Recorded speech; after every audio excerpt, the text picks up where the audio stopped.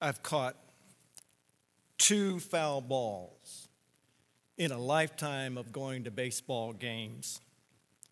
And though that was 20 and 25 years ago, respectively, I remember the details vividly to this day, especially the glowing admiration of my son, who watched me grab both of them without flubbing it and then handing the balls to him. Now, I don't know what it is, but even those who do not catch the foul ball but pick up someone else's muff lift up the ball in triumph as if they've just won the World Cup. So I understood what the father was trying to do at a Rangers baseball game this summer when he reached over the railing to try to get a ball tossed to him by an outfielder who happened to be his 6-year-old son's favorite player. He had to reach out too far. And to the horror of everyone, he fell 20 feet to his death. It seems so meaningless. But the author of Ecclesiastes, he calls himself Koheleth, preacher or teacher. He sets down his thoughts about life, and on the surface, his basic attitude seems to be that it is all meaningless. As he reflects on life from youth to wise sage, he highlights the absurdity of life. He charts the plunge from the pinnacle of power to the valley of deep spiritual darkness. Ecclesiastes seems to be a sour, dour, pessimistic book. All is not right with the world. And that's why it's not always been well received or preached. I remember my first encounter with Ecclesiastes, aside from sword drill and training union, when you had to look it up. Y'all don't remember that. But I remember my first real encounter was when the 60s rock group, the Byrds, took a Pete Seeger composition and turned it into a hit. Turn, turn, turn, for everything there is a season. I couldn't believe that was in the Bible. But then I learned that Shakespeare must have liked Ecclesiastes. He alludes to it a lot. For example, in Macbeth, Act 5, Scene 5, when Macbeth has just received the news of his wife's death, he contemplates the brevity and the meaningless of life, and it sounds a lot like Ecclesiastes. Life's but a walking shadow, a poor player that struts and frets his hour upon the stage, and then is heard no more. It is a tale told by an idiot, full of sound and fury, signifying nothing. Nothing new under the sun. That idea is found in Ecclesiastes. All is striving after the wind. All is vanity. 57 times the Hebrew word that is rendered variously vanity or absurd or unknowable appears in this book. And that message seems to resonate with people today. Stephen Dunn's poem, On the Way to Work, captures how a lot of people must feel about life. In the poem, he's on the way to work and he spies a bumper sticker on a car of a woman driver who broadcasts her philosophy of life. Life is, and the president is here, so I can't use the word, begins with a B and rhymes with itch. Life is a blank. And then you die. She's broadcast that for everyone to see. And maybe that's true for an Amy Winehouse, the British pop singer who died this summer from an overdose. But too many feel that life is absurd, it's short, it's a vapor, it's like a bubble that pops. And Michael Foley writes in his book, The Age of Absurdity, Why Modern Life Makes It Hard to Be Happy. And I quote, modern life has made things worse because it's deepened our cravings and at the same time heightened our delusions of importance as individuals. Not only are we rabid in our unsustainable demands for gourmet living, eternal youth, fame, and 100 varieties of sex, but we have been encouraged by a post-1970s rights culture that has a zero tolerance for any perceived inequality, a zero tolerance for any perceived slight, any grievance. And so we now believe that to want something is to deserve it. I want it. I deserve it. And when we get it, we only want more, and we don't get more, we pine and whine away our life. And I would submit that this is the problem with living life under the sun. Koheleth is right. It is all vanity of vanities. It's absolutely meaningless. The preacher sounds like a king who's going through midlife crisis. He's had it all. But now he wearies of life and he wonders, what did it all mean? What did it all matter? And with all his blessings, he reflects on life lived under the sun, and there's nothing new. He accurately describes the plight of those who've been caught in a do-it-yourself religion. I'm going to find myself. I'm going to get my act together. And so in chapter 1, he says, I'm going to apply my mind to seek and to search out wisdom, all that is done under heaven. He went to school, so to speak. He acquired all the wisdom that was buried in books or nowadays in Wikipedia. But it didn't bring him what he wanted. He says in chapter 12, of the making of books there is no end, and much study is a weariness of the flesh. In education, you can kill yourself by degrees. And one thing I've learned, whenever we double the diameter of our knowledge, we triple the circumference of our ignorance. The preacher did not find peace in his great learning. He says, I've acquired great wisdom surpassing all who are in Jerusalem before me, and my mind has had great experience of wisdom and knowledge. And then he says, for in much wisdom there's much vexation. And those who increase knowledge increase sorrow. Albert Einstein. And for some reason, seeing Joel Weaver down there reminds me of Joe Theismann, commentator on TV, who called him Norman Einstein, which I just think is funny. I did anyway. Joe Theismann obviously did not pursue wisdom in his college career. But Albert Einstein, with all his knowledge and learning, says we are significant creatures on a minor planet of a very average star near the outer suburbs of 100,000 million galaxies. It is difficult to believe in a God who would care about us or even notice our existence. Knowledge brought him nothing. So in chapter 2, he says, I'll try pleasure.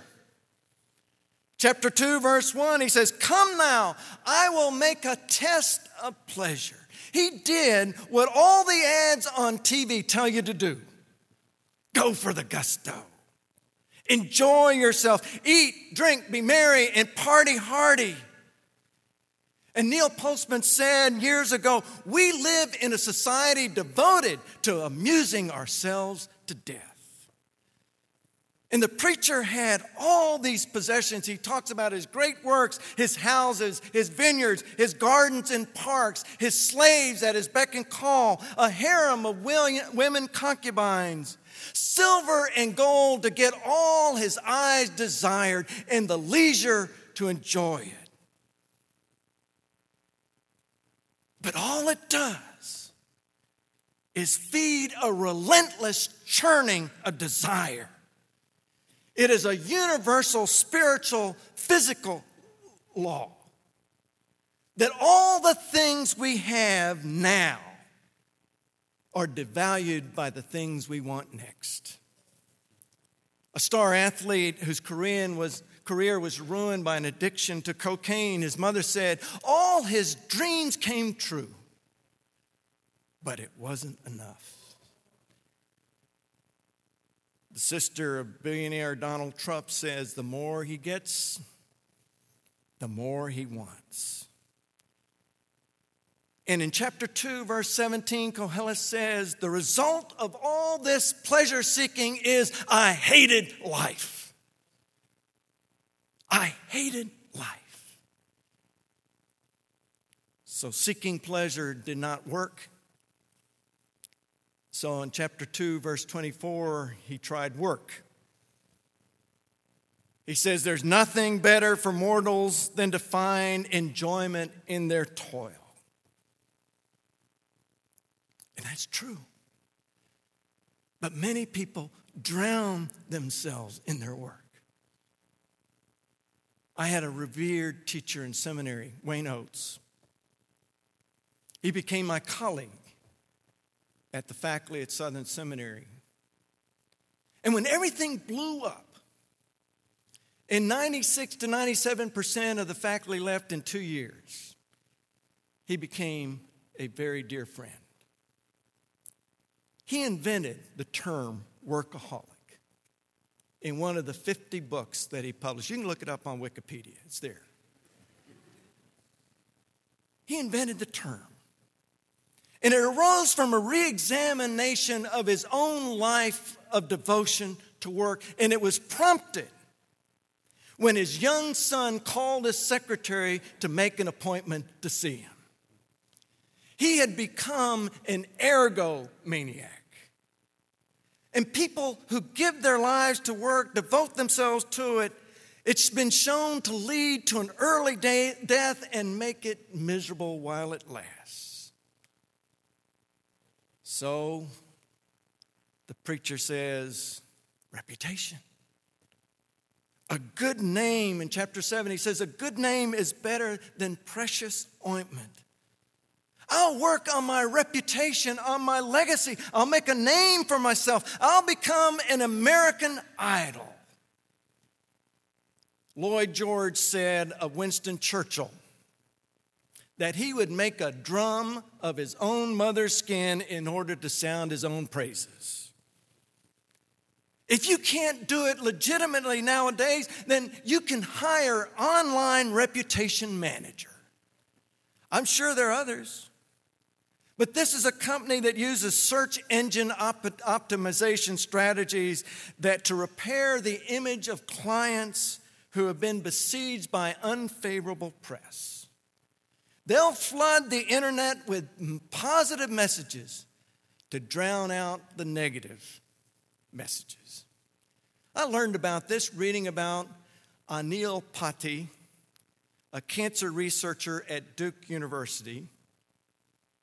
He claimed to develop a treatment for cancer through genetics. He was forced to resign last year when it revealed that he faked the results. Some people may have died. They started to check his resume and learned that he faked some of his credentials. And after he was forced to resign in disgrace, someone using his name created more than a half dozen websites about him, praising his work, lauding his research, and highlighting his devotion to family and church. Trying to save his reputation, but reputation is not reality. Reputation forgets the judgment of God, who is no respecter of persons, will not be impressed by earthly reputations. And so in chapter 11, Kohelet says, Rejoice, young men, while you are young, and let your heart cheer you in the days of your youth. Follow the inclination of your heart, the desire of your eyes. But know that for all these things, God will bring you into judgment. He tried everything under the sun. And he realized you can't live your life just under the sun. You can live your life under the sun, or you can live your life under God. He realized that your problems are not the problem, it's usually your solutions. And the lesson from God comes at the very end. You go through this, and then in chapter 12, verses 13 and 14, he says, the end of the matter. All has been heard. Fear God and keep his commandments. For this is the whole duty of everyone, for God will bring every deed into judgment, including every secret thing, whether good or evil. There it is. Fear God, keep his commandments.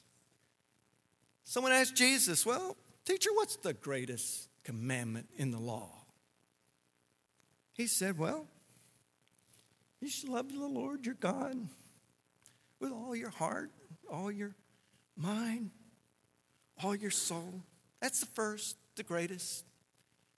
There's another one like it. Love your neighbor as yourself. Study is important. We're going to make you study. Fun is important. You need to have fun. You're going to look back. This is going to be great days when you get my age.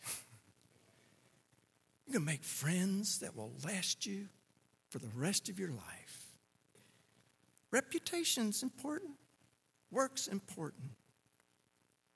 But living in obedience to God, conformed to the life and death of Jesus Christ. That's the secret. Let me get back to baseball.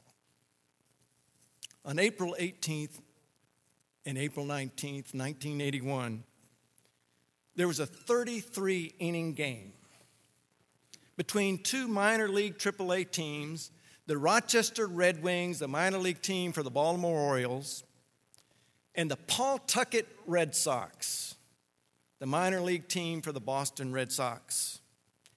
That game went on until 4 a.m. on Easter Sunday morning. Two future Hall of Famers played in that game, Cal Ripken Jr. for the Rochester Red Wings and Wade Boggs for the Pawtucket Red Sox. Dan Barry, in his book, Extra Innings, asked players, why did you keep on playing? Asked fans, why did you stay till 4 a.m. in the morning on Easter Sunday? The player said, because we were bound by duty. Because we aspire to greater things. The fan said that because we're loyal.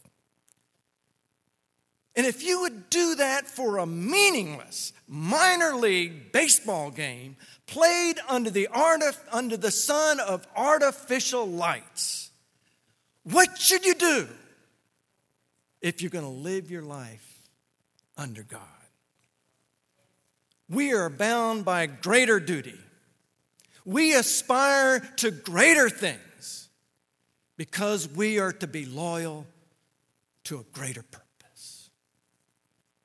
May you live your life under God as well as under the sun.